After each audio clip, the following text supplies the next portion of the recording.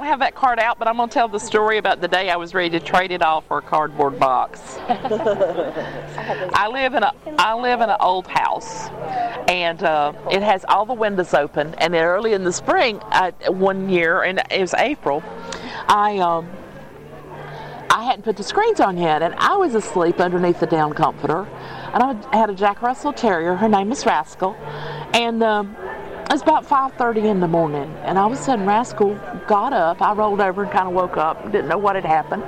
And Rascal got up and walked down to the end of the bed and started barking the special critter bark. Off the foot of my bed at the floor. And I knew the only thing that was big enough and intimidating enough to keep her on the bed as opposed to jumping on the floor and tussling with whatever it was, there's only one. It had to be a snake. And I lay there in bed without even, getting up out from underneath the covers. I lay there in bed and looked up at the ceiling, and I said, Lord, if there's somebody close by living in a cardboard box under a bridge, I will trade them right now. They can have my job, they can have my car, they can have my cats. I'll take my dog with me. But they can have my house, and I'll go live in a cardboard box. Because I did not want to deal with whatever was at the foot of that bed. So I finally got my brave up, and I got out from under the covers, didn't put my feet on the ground, crawled out to the end of the bed and looked at what Rascal was still barking at, and sure enough, it was a big old huge black snake.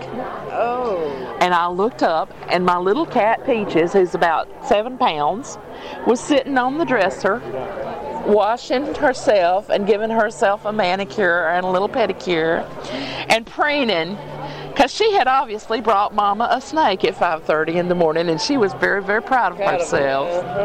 And Rascal's still having a conniption fit, and I'm not going, heavens to Betsy, what in the world can I do? Because normally, if she brought me like a little bitty garter snake, I'd take the dustpan and get it. This snake was a whole lot bigger than any dustpan. I might need a backhoe. So, I thought, now what can I do? And I'm in my skivvies. I had a t-shirt on and my panties. That's all I had. My clothes are on the other side of the bedroom. I ain't hitting the floor. I ain't touching. So I start taking things. There's an open window right beside me that climbs out on the porch. So I take the lamp and the books and the Kleenex and all that, alarm clock and radio, everything off the nightstand, and I climb in my skivvies now. It's a fine picture at 5:30 in the morning. I climb out over the nightstand and out the window onto the porch and say, thank you, Jesus. Could I just walk away now? But I didn't want to walk away in my underwear. So luckily my gardening shoes were out on the porch, and the shovel was right beside them. And I put my gardening shoes on and got the shovel, and I had left the front door unlocked that night for some reason. I don't know why. Anyway, I go back in the bedroom with the shovel, and I don't want to kill it because it is a black snake. Black snakes are good. They are aggressive. They keep copperheads and rattlesnakes away. Yeah. This is very important in Chatham County where I live. There's lots of rocks and there's lots of snakes. So I didn't want to kill it. Besides that, I didn't want to make a mess in my bedroom. And so I trying to pick it up. Rascal's still having a conniption. She's turning black fips on the bed. By this time, she has sounded the alarm, and all my 4 other cats are coming in the windows to see what's going on. And this happened all the time.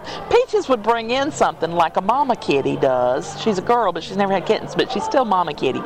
She would bring in stuff, and then the boys would come, and the younger cats would come running to play with it. So they had heard Rascal barking, and they were coming in the windows and all kinds of excited. There was like a circus going on in my bedroom, and here I am at 5:30 in the morning trying to get a snake up with a shovel. Every time I picked him up, he fell off. Picked him up, fell off. Picked him up, fell off. And he was getting madder by the minute. Rascal was about to have a heart attack. The cats were on the nightstand and the dresser and the chest of drawers, and they were all just excited. Peaches went on into the kitchen to get her a snack because she couldn't be bothered with this, brouhaha. Finally, about the 5th time, I picked that snake up, and he was big and he was heavy. And he dropped and landed on the bed. And Rascal jumped off the bed and started bouncing and looking over it. And the other cats are all kinds of excited. And I throw one corner of the down comforter, pull and basically just wad it up in the down comforter, and I have a hold of it like this. Like in a bag, yeah. Yeah, like made a sack out of the down comforter, and the down comforter is writhing underneath. And I'm like, I got to get this outside. And I said, I can't put no breeches on, because if I can't hold it with one hand and put breeches on with it. So I go traipsing out into the backyard, holding a down comforter with a 5-foot-long black snake in it. Behind me is 5 cats and a Jack Russell Terrier, all kinds of excited, and I'm in my underwear. Like a parade. It was Cindy's own, the handmade parade at 5:45 in the morning. Oh, that is too funny. And I take it out as far back into the woods as I can, and I drop the down comforter, and I take a stick, the longest stick I can find, and I knock this corner loose, knock that corner loose, and it's enough to where he could find his way out. And then I head back to the house and put on my breeches, and before I even made my coffee, I went down to the basement and got the screens and put screens on all the windows.